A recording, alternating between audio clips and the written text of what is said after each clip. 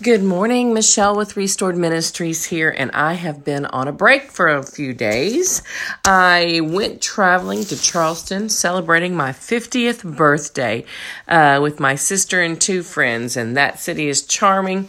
It was wonderful, a nice getaway, but I am back. And today's bold truth is coming from 1 Thessalonians 5. I'm going through several of the books I started. I think it was Colossians or Galatians, and I've just been going back.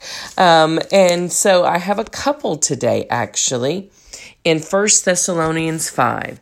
The first one is, see that no one repays another with evil for evil, but always seek that which is good for one another and for all people. That's 1 Thessalonians 5:15.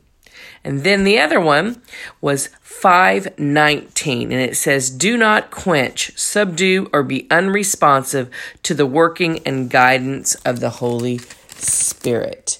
And then the very last one, so today I'm bringing you three, for the three you missed, is 1 Thessalonians 5:22, and it says, abstain from every form of evil, withdraw and keep away from it. So put those three bold truths in your toolbox. I hope that you have the raw faith to walk them out. Come connect with us. Tell us what promises you're pursuing.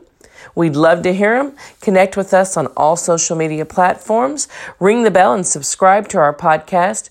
And we will catch you back tomorrow on the next Bold Truth, Raw Faith podcast. Have a blessed day.